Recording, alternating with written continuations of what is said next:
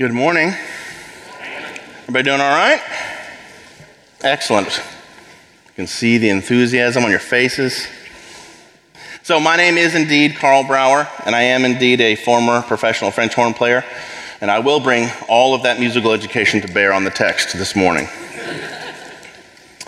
But I do want to start off by talking about bicycles because I think it's important.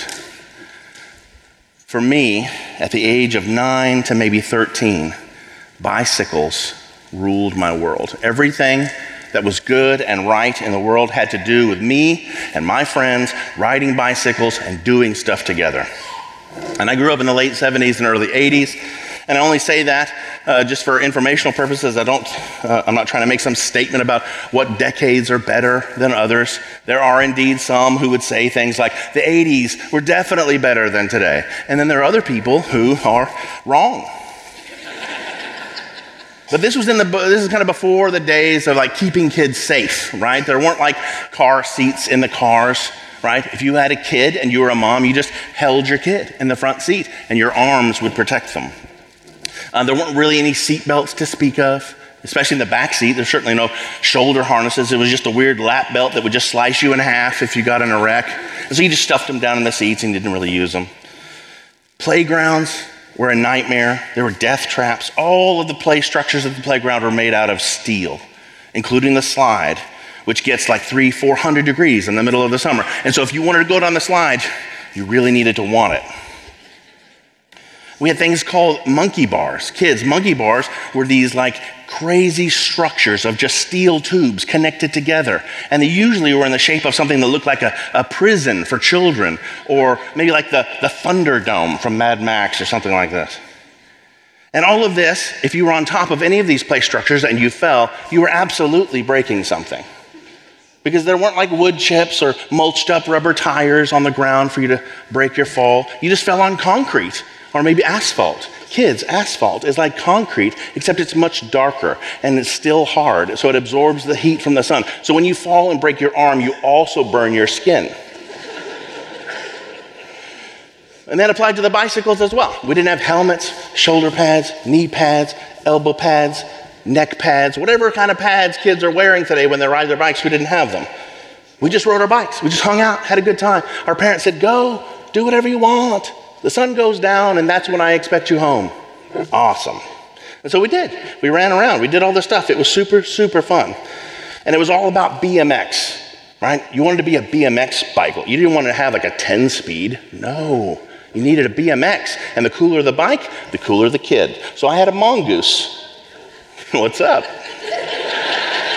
And we wanted to be BMXers because we saw these movies like BMX Bandits and Rad and these kinds of things. And we were like, I want to do these tricks, right? So we would get together in parking lots and we would start to make like ramps to jump off of. Hey, Carl, did you have those cool checkerboard shoes that you would wear? Yes, I had the checkerboard Vans. I totally wore them. And so anyway, we would gather in the parking lots and we'd build these ramps. Hey, Carl, did you also have lots of cool stickers all over your bike to make it look like you're really a BMXer? Yes, I totally did. And so we built these ramps. We're trying to hey, Carl, did you also have the little placard thing on the front of your handlebars with a number on it to really make it look like you raced professionally? Yes, I had all of that stuff, you guys. Stop interrupting. I'm trying to tell this story. Okay? So we built ramps, we would jump things, and so our parents weren't completely ignorant to the idea of safety. They did give us boundaries, right? And it generally was kind of the major streets around our neighborhood. Don't go across this street to the north, don't go across this street to the west, and so on.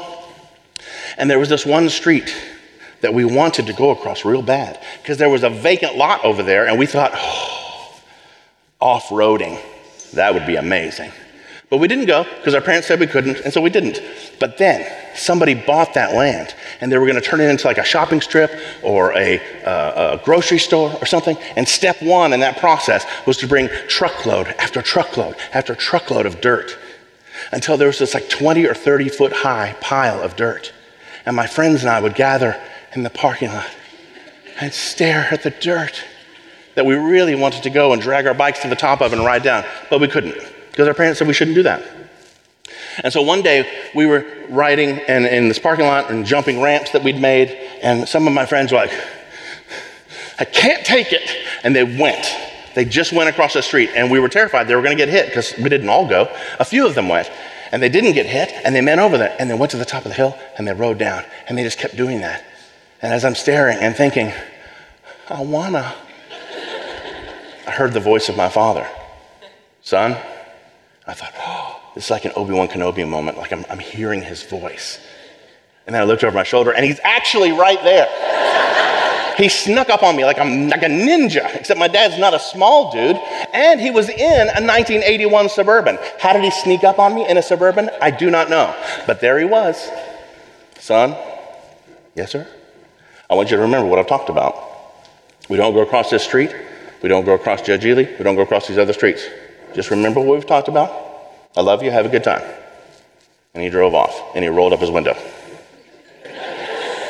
Okay? And so I'm thinking, and I went anyway. And I went across the street, and I dragged my bike to the top. I did almost get hit by a car on the way over there. And I dragged my bike up to the top, and I rode down, and I did this over and over. And I did wreck my bike, and I did hurt myself, and I did damage my bike. And in hindsight, I could look back on that and say, my father was trying to take care of me and protect me. He wasn't trying to be mean. He was trying to be helpful. He was trying to say to me, rest in the truth of me knowing what's best for you. Rest in this knowledge that I, in my wisdom and experience, are saying to you, not crossing that road is what's best for you. He wanted me to abide in that teaching.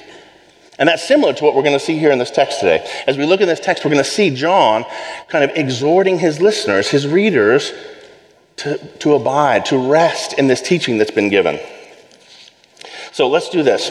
Let's pray, and then we will get into the text together.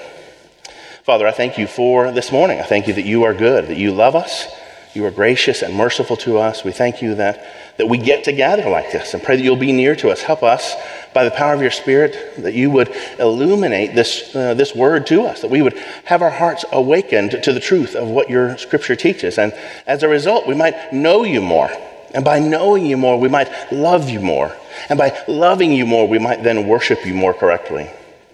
And so, Lord, I ask in particular for myself, I ask you to bless me today. Help me to be faithful to proclaim the truth of your word this morning, and that we would be encouraged together. We love you. We thank you for your Son, and we pray in his name. Amen. Okay, so let's get into this. We are in the second chapter of 1 John. We'll be starting in verse 28, which reads, "And now, little children, abide in him, so that when he appears, we may have confidence and not shrink from him in shame at his coming." So what does this verse mean? This verse just means this. John is saying, I love you.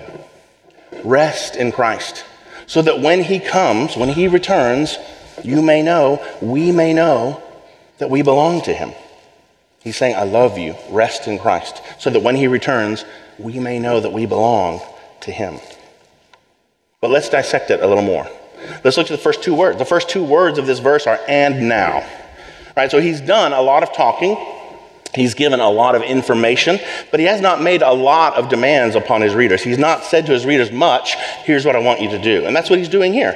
So when he says, "and now," he's basically saying, in light of all that I've said before, everything I've been saying, here's now what I want you to do. And then he says, little children. He says, "and now, little children, abide in him." And this is not the first time he's used this phrase. He's used the phrase little children before, calling his audience little children. This phrase, depending on how we use it, might carry a different connotation. We could use little children in a condescending way, right? I could be talking to a friend who doesn't seem to be able to keep up with me, and I say, "Oh, little children, what's the matter? You don't understand?" I could be rude and condescending. I could be frustrated and anxious. "Little children, get back in the house," right? Or I could just say, "Little children, I love you." And that is indeed what John is saying. John is using this phrase, little children, as a term of endearment. He's not being condescending. He's not being frustrated with them. He's saying to them, I love you. John is entreating his audience with this loving warning to remain and to not chase after the false teachings of these antichrists that he's been mentioning in prior verses that might seem alluring to his audience, in the same way that that dirt mound was alluring to me. He has affection and patience and love and grace for his audience. He loves them. He does not want to see them wander away from the safety and the security of the truth and kind of into the danger and the flimsiness of this false doctrine. The next phrase is abide in him. He says, and now little children, abide in him. Now we've talked about this word. We've talked about abiding a lot over the last few weeks. Right? We've talked about how it means to remain, to stay. And in this particular context, it means to remain in the right doctrine, the truth about what's been preached about Christ. And as we've talked about, John has been writing this letter in part to refute the teachings of some false teachers, of some antichrists that he was mentioning before. And so when we talk about this word abide, we kind of think of this idea of holding on to, clinging to, remaining in, and holding on to Jesus. But it's less about us holding on to him and more about him holding on to us. It's more about Jesus clinging to us. And so this kind of brings back an image that Jeff brought up a couple weeks ago in his sermon when he talked about the vine and the branches. He was alluding to a passage that we find in the Gospel of John by the same author. And we didn't look at it explicitly at that time, but he did talk about this idea of the vine being connected to the branch. And so I want us to look at that passage together. So the Gospel of John, chapter 15, and we'll look at the first 4 verses. And this is Jesus talking. He says, I am the true vine, and my Father is the vine dresser. Every branch in me that does not bear fruit, he takes away. And every branch that does bear fruit, he prunes, that it may bear more fruit. Already you are clean because of the word that I have spoken to you. Abide in me, and I in you. As the branch cannot bear fruit by itself unless it abides in the vine, neither can you unless you abide in me.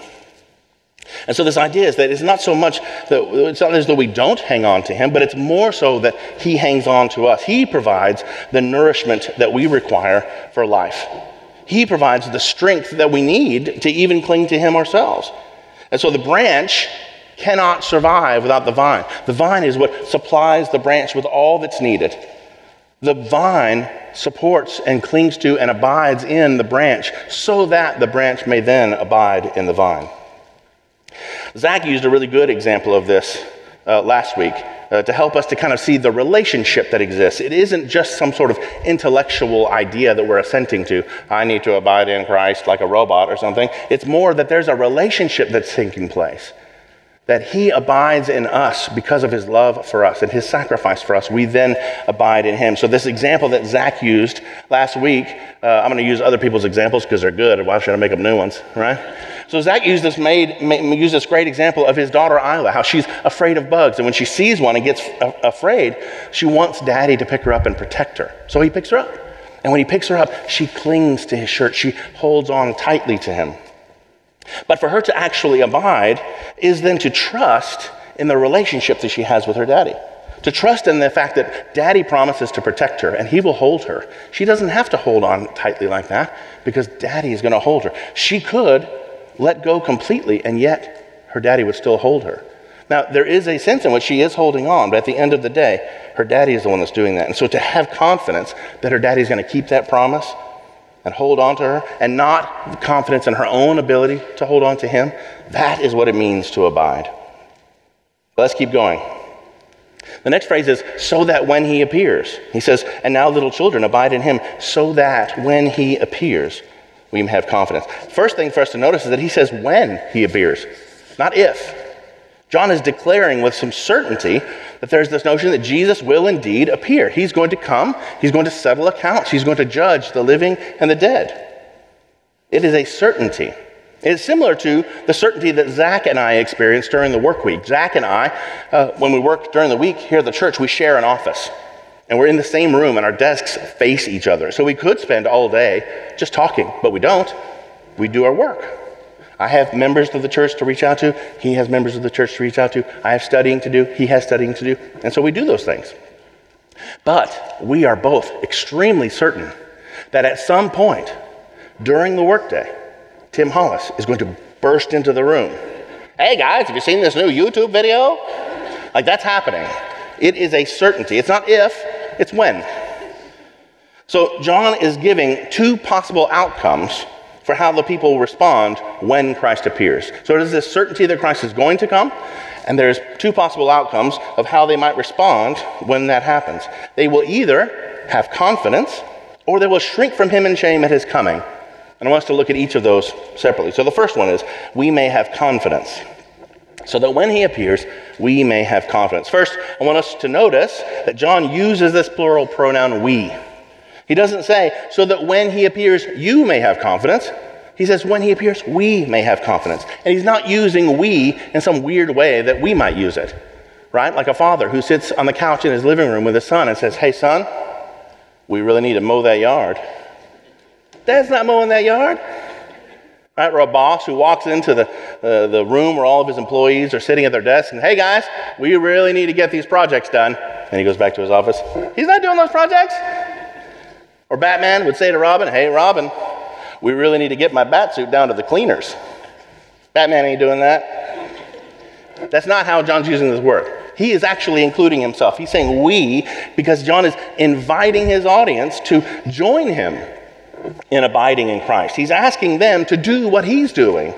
By using this little pronoun, John is kind of in effect saying what Paul says in 1 Corinthians chapter 11, where he says, imitate me as I imitate Christ.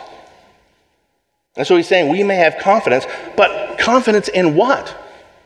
Well, let's look back at this passage in John's gospel that we looked at a minute ago in chapter 15, where we talk about the vine and the branches. We looked at the first 4 verses. Let's move on to the 5th. Let's look at the 5th verse. That will help us. Jesus says in verse 5 of John 15, I am the vine, you are the branches. Whoever abides in me and I in him, he it is that bears much fruit. For apart from me, you can do nothing. And so back in our passage here, in 1 John, he's telling us that when Christ appears, one possible outcome is that we abide in him and therefore have confidence in this truth of the gospel. This reality that Jesus Christ has indeed reestablished the kingdom of God on earth through his life and death and resurrection, and that he will one day return to reign and rule over that kingdom, and those who abide in him can be confident that they will be co-heirs with him in this. And not only this, but even our ability to bear fruit, meaning our ability to walk in confidence into Christ's commands, to be obedient to Christ's commands, is dependent upon this abiding. As he says here at the end of verse 5 in the Gospel of John, Jesus says, apart from me, you can do nothing. Apart from Jesus, we can do nothing. Literally nothing good. Apart from Christ, we cannot be faithful and obedient. Apart from Christ, we cannot love God rightly. Apart from Christ, we cannot love others rightly. Apart from Christ, we cannot even have genuine faith. We cannot even trust God and exercise faith without Jesus. So what does John want his audience to have confidence in? That the vine is what sustains, that Christ is what gives the life that is needed. Because of Christ, because of this vine, we can have confidence. And this is beautiful, church. This idea that we can stand confident on the day of Christ's return because we don't have to worry about whether we've measured up, because someone else has measured up for us. This confidence comes in a knowledge of who Christ is and what he has done. Let's keep going. He says, when he appears, we may have confidence and not shrink from him in shame at his coming. So John is saying there is this other option. There is this other option, this other thing that could happen when Christ returns, and we don't want that option. And that would be to shrink from him in shame. What does that mean? What does that mean to shrink from him in shame? And first, I think we need to understand what's being meant. What is meant by this word shame? We tend to equate that word with guilt, like the kid who's got caught with their hand in the cookie jar, this kind of a thing. There's more going on there than just guilt. There are 2 kinds of shame that are being referenced here. One is objective shame. Objective shame is what God says about you, is what others see and say about you. Subjective shame is what you say about yourself. And both of those things are at play here. And so during those BMX years that I told you about, when I was super cool with all my stickers, one of the things I would do, because I thought it was clever and funny, was I would mess with people's mailboxes. And I mean a real rebellious, like ride down lifting up the flags, even if there's no outgoing mail. Woo, rebel. No, that's not what I mean. What I mean is I would go to mailboxes and take people's mail out and throw it in the gutter, or put it in somebody else's mailbox, or throw it away. That's so funny. Well, it turns out it's not very funny. It's also a federal offense. It is super duper illegal, right? Now, at the time, I had no shame. I didn't feel bad about it at all. That was a clever little prank. No big deal. Some guy's going to have his electricity turned off because I threw away his electric bill or something. I didn't realize those things. So I didn't feel any subjective shame. But objectively, that's shameful. God would look at that and say, you have broken the laws of your land. You have disobeyed me. That is a shameful act. So objectively, I should have some shame. Subjectively, I did not. On the other hand, I might be here during the week and in my office with Zach waiting for Tim to burst in, and we're just having a conversation. And during the conversation, I might begin to feel some sort of weird subjective shame that I can't keep up with him intellectually. I can't think as fast as him. I'm not as clever as him. I haven't memorized as many things as he. I don't remember as many things. Oh, and I start feeling real bad. Oh, I'm the worst. But that's the subjective shame that doesn't need to be there, because objectively, that's not shameful. God doesn't look at me and hold me accountable for being as clever or smart or as funny as Zach. And yet I feel this subjective shame. So you can have one without the other, but what we're talking about is something where both are occurring. So there's this connection between this idea that John's giving us about shrinking away in shame that John speaks of here and the shame that we see like in the garden in Genesis 3. When Adam and Eve first eat of that fruit and they become aware of the difference between good and evil, between right and wrong, they recognize their nakedness, they cover themselves, and they hide from God. They shrink from God in shame. Because both subjective shame and objective shame are both there. They feel ashamed because they see and understand their own sin.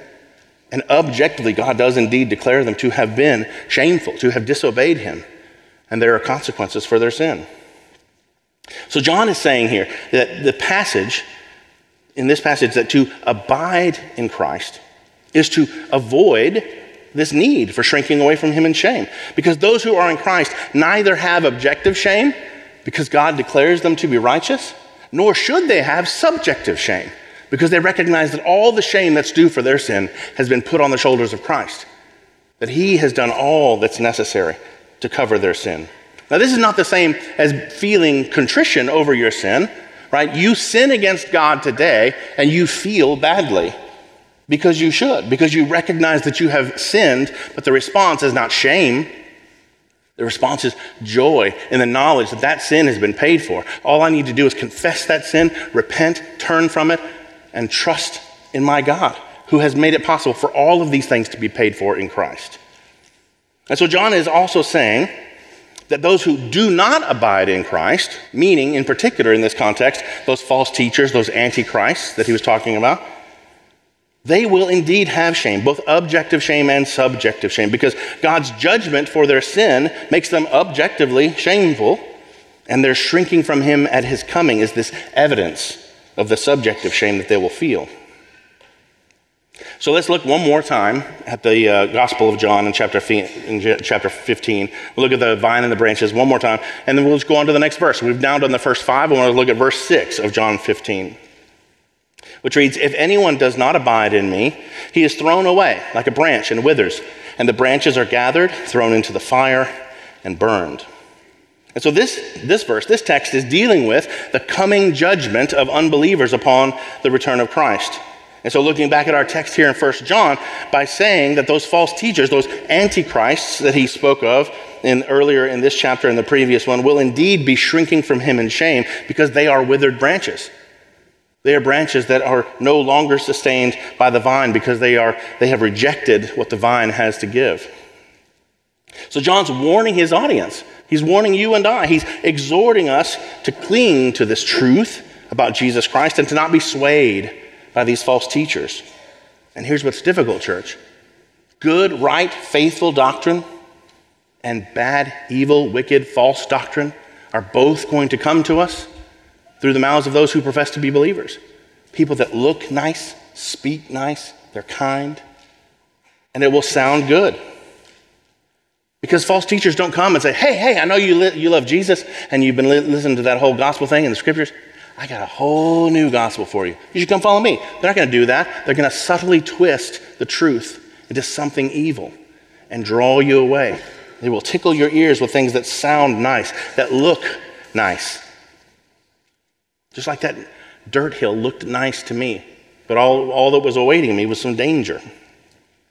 And so this, of course, brings us back, as it always should, to theology. Holding to sound doctrine, truly abiding in Christ, not following false teachers, those things necessarily mean that we must know what is true because we are faithfully studying God's word.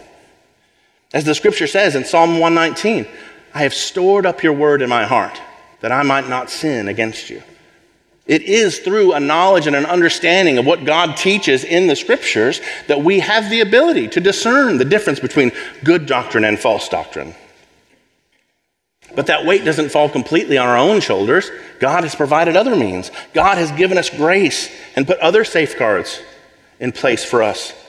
Namely, he has given us the structure of the church in his word, that we have godly elders who lead us and shepherd us, whose job it is to keep an eye out for false doctrine, whose job it is to pay attention for if there are wolves trying to come in and lead people astray. And they are here to protect us, to help us, to shepherd us, to provide helpful counsel. And that's a gift from God. Let's keep going. And now, little children, abide in him, so that when he appears, we may have confidence and not shrink from him in shame at his coming. So John is making this connection here, and he's been making it between this abiding and resting in Christ and the return of Christ. Because he's wanting us to see that there is this forward-looking component to our faith. That what we know is coming in the future should affect what we do and think and the ways that we behave today. In Back to the Future, when Marty McFly goes back in the DeLorean to 1955, I just lost like 30% of you, and he meets Doc Brown. Doc Brown has a tough time getting on board with this idea that this kid's from the future. But once he understands it, and once he knows what the future is, and he learns about the lightning strike at the clock tower, and everything changes, right? His behavior in his present is radically changed because of his knowledge about what's coming. And the same should be true for us. We have a knowledge about what's coming because God has revealed it to us in his word. That Jesus Christ is indeed returning, that he is going to judge the living and the dead, and that those who have hope in Christ will be counted as righteous because God has declared them to be righteous and will be raised to eternal reward. And those who have not put their hope in Christ will be raised to eternal punishment. And so those of us who truly have our hope in Christ, who've been given this gift of faith, who know that upon this return that we will be found not wanting, but righteous. There is joy, there is hope, which brings us to the final verse of chapter 2, verse 29. If you know that he is righteous, you may be sure that everyone who practices righteousness has been born of him. So what does this verse mean? It means this: if Jesus Christ is righteous, then so are those who are connected to him, who are united to him by grace through faith. If Jesus Christ is righteous, then so are those who are united to him by grace through faith. Now, on our first quick reading, as we first look over this, it might seem like the point of this verse is somehow to tell us that if you know Jesus is righteous, now you magically have the ability to look at other people and know if they're righteous, to know if they've been saved, to discern who's a believer and who's not. But that's not what John's point is. That's not what he's saying. He's saying that if Jesus is righteous, then those who are united to him are also righteous. And here's what we really need to understand, church, because this is one of John's major points in this book, is that there is an inextricable connection between having been declared to be righteous by God and actually living righteously. If you have been declared to be righteous by God, then your life will be fundamentally changed, and you will then begin to live righteously. So let's pick this verse apart a little bit. If you know that he is righteous, this is the first phrase. What does it mean? What does that mean, to know he is righteous? Well, first we need to remember what righteousness means. It just means to be right, to do right, to have right standing before God. It's kind of this legal declaration. It is to act justly. It is to live according to the law of God. God sets this standard, and then to meet that standard perfectly is righteousness. Anything less than perfectly meeting that standard is unrighteousness. To be out of step with God's law is therefore unrighteous. Well, only Christ has accomplished this. We cannot. It's out of our reach. We cannot attain it. Not on our own. Righteousness is something that is imputed to us, given to us by Christ. The righteousness, the right standing before God of a believer is, like their salvation, something that has been done for them by Christ. So when John says, if you know he is righteous, he's implying all of this. He's saying that to know Christ is righteous is to know that he has indeed lived this perfect life, that he has earned this righteousness. He has lived up to that standard. And that he gives that righteousness to the believer. He imputes it to them. So that while Jesus has indeed lived a righteous life, God then declares the believer to be righteous. So Jesus is righteous, and all that righteousness is available to any who will call upon his name. So let's finish the verse. If you know that he is righteous, you may be sure that everyone who practices righteousness has been born of him. Now, does that mean that anybody who does something nice is somehow now belongs to God? No. He's not saying any righteous act then therefore somehow makes you a believer. But it's important for us to understand what kind of statement we're dealing with. It looks on the surface as though this verse is some sort of if-then statement, some sort of cause and effect, right? The cause being you knowing Christ is righteous, the effect being you now have this magic ability to discern other people's righteousness. But that's not what he's saying. This is more of an evidence and an inference statement. The evidence being that God has sent his Son, and Jesus Christ has indeed lived this righteous life. And what we can infer from that is that anyone who are connected to him, anyone who are united to him by grace through faith, are therefore also righteous. They receive this righteousness from Christ. The idea is that those who are born of God look like God. It's like the idea of kids looking like their parents. If you look at Taylor Brower, you'll say, hey, that kind of looks like Carl, except handsome.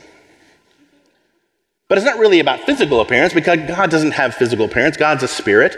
It's more about how they behave. What they do is the way that you see. So when you speak to my son and you hear the way he talks, you hear the way he thinks, you pay attention to the way he argues, you watch the way that he walks, you pay attention to the way he thinks and how he cares, you will see a great many similarities between he and I.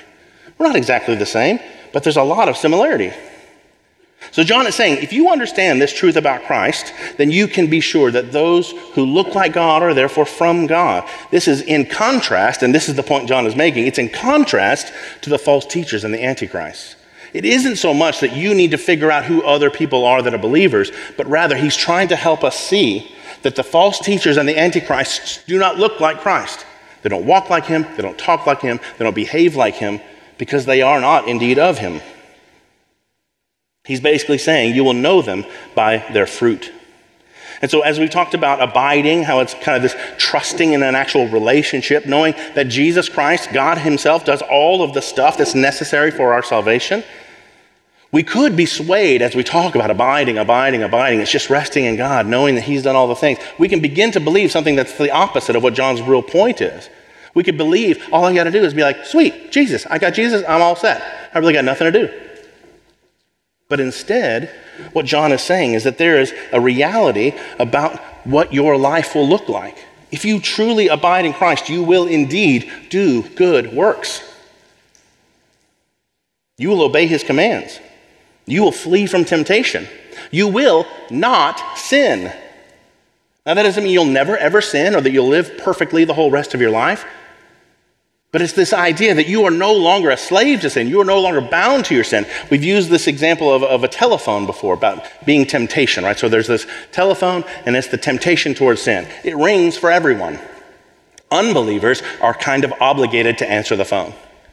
Believers don't have to. We can flee from temptation. We don't have to answer that phone call. Our lives will inherently look different as a result. If you abide in Christ, then you rest in the knowledge that his righteousness has been imputed to you, and you are no longer a slave to your sin. He's fundamentally changed you. For an example, let's think of Haddon Hollis. Haddon Hollis is the 3-year-old son of our worship minister, Tim Hollis. Haddon has been born into this family, and so he is a Hollis. And because he's a Hollis, there's an expectation that he's going to grow into this legacy of his parents. He will likely be a man of great intelligence and compassion and wisdom and discernment and on, because these are things that we see that are true about Tim and Kelsey, his parents. Mostly Kelsey. Haddon will also likely be a gifted musician, because that is a gift that goes back generations in the Hollis family.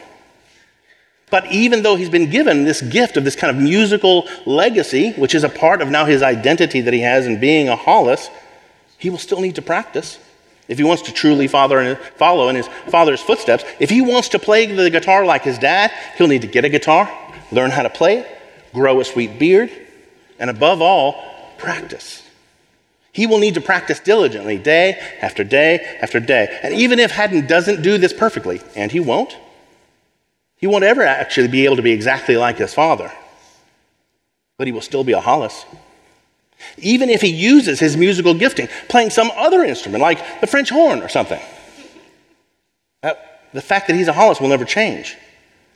Haddon's efforts at being like his dad, the amount that he does or doesn't practice, is not going to make him more or less of a Hollis. He's already 100% Hollis. But those efforts will indeed make it more evident, more clear to people like you and I that he is his father's son. And so to go back to the vine and the branch again. The vine, as we've said, is supporting the branch and giving it everything it needs to be branchy, right? The branch, though, still has a job to do. The branch still has to produce blossoms. The branch still has to produce fruit. That's the job of the branch. Often, a branch that remains connected to a vine for a long period of time begins to look more like the vine. It may even produce other branches off of this branch, but they all lead back to the vine. All of those branches are sustained by the life-giving sustenance that the vine provides. But over time, this branch, if you went and found a vine that was 30, 40, 50 years old, and you found a branch, you might say, oh, this is the main vine for sure. But if you trace it back, you'll see it's connected to the main vine somewhere else. Over time, the branch begins to look more and more and more like the vine. So John's telling his audience here that because Jesus is righteous and because we are united to him in faith, that righteousness that Jesus has is imputed to us. And that we have been declared to be righteous by God. And this is not some sort of ongoing work. Like Haddon is 100% Hollis, God declares us to be 100% righteous. On the day of our salvation, we don't earn that righteousness. It's given to us as a gift. And this is why John uses the phrase, has been born, here at the end of the verse. He says, has been born of him. This has been born is what we call a past perfect tense verb, which means that the work of righteousness is not only in the past, but it's complete. Like the branch, we have a job to do.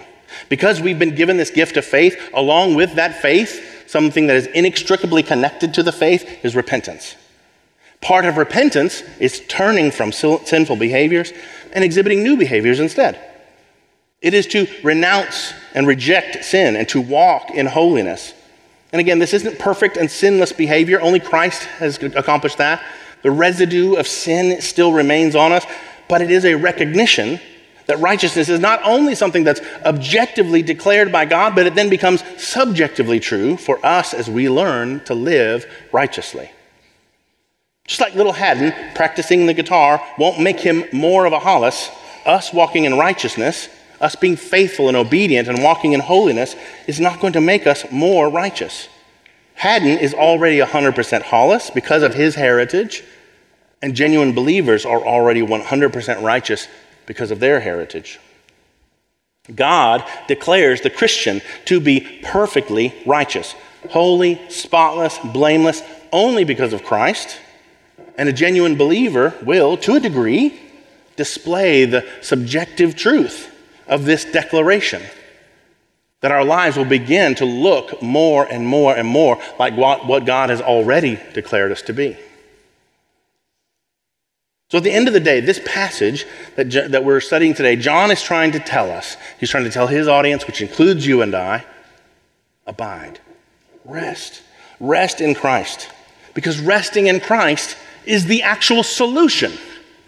Sinners like you and I are prone to want to be our own saviors. We want to be the vine instead of faithfully being a branch. Resting in the actual Savior, abiding in the real vine is the solution. It's the solution to your parenting. If you have trouble with your kids, you're trying to figure out how to discipline them, raise them in the discipline and instruction of the Lord, be faithful. The solution is not you getting better.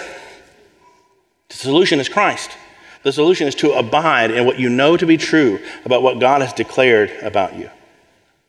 If your marriage is broken, if there's conflict, if there's bitterness, if there's anger, if there's lack of trust, if there's lack of intimacy, the solution is not 19 steps to a better marriage. The solution is to abide. Abide in Christ. This is true for all of your relationships at work, in your personal life. It's even true about us just trying to walk in holiness, just trying to be a faithful branch, trying to read our Bibles, trying to pray, trying to serve, trying to participate in the life of the church, trying to do all these things. None of those things, as Christ told us in John 15, can be done apart from him. Abiding in Christ is the actual solution. We cannot say, oh, this is a sweet vine. I like being this branch. This is kind of awesome. And just kind of hang out. No, the branch, by virtue of the fact that it's connected to the vine, is compelled to grow. It's compelled to produce these blossoms. It's compelled to grow and bear fruit because of the life-giving sustenance that the vine provides. What does that even mean, though? What does it mean, abiding in Christ is the solution? What does that mean? What do we have to do? It means that we return to the source. That as a branch, when we find it difficult to produce fruit, that we don't just white knuckle it and try to figure it out and work harder. That we turn back to the source. We turn back to the vine and say, I need more. I need more of you. I need more of what you give because I can't do this. I can't produce this fruit. I can't make these blossoms. I cannot do what I've been created to do on my own. And I turn to the vine and I say, help me. Give me more of what only you can give. I cannot, as a branch, get my sustenance and my energy and what I need anywhere else. It is only in the vine.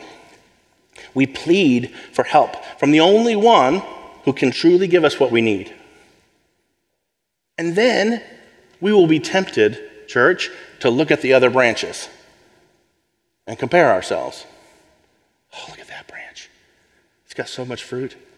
Look how many blossoms are on that one. I wish I was like that branch. Or, this branch is terrible. That branch should be more like me. I'm an awesome branch. Has anyone noticed what a great branch I am?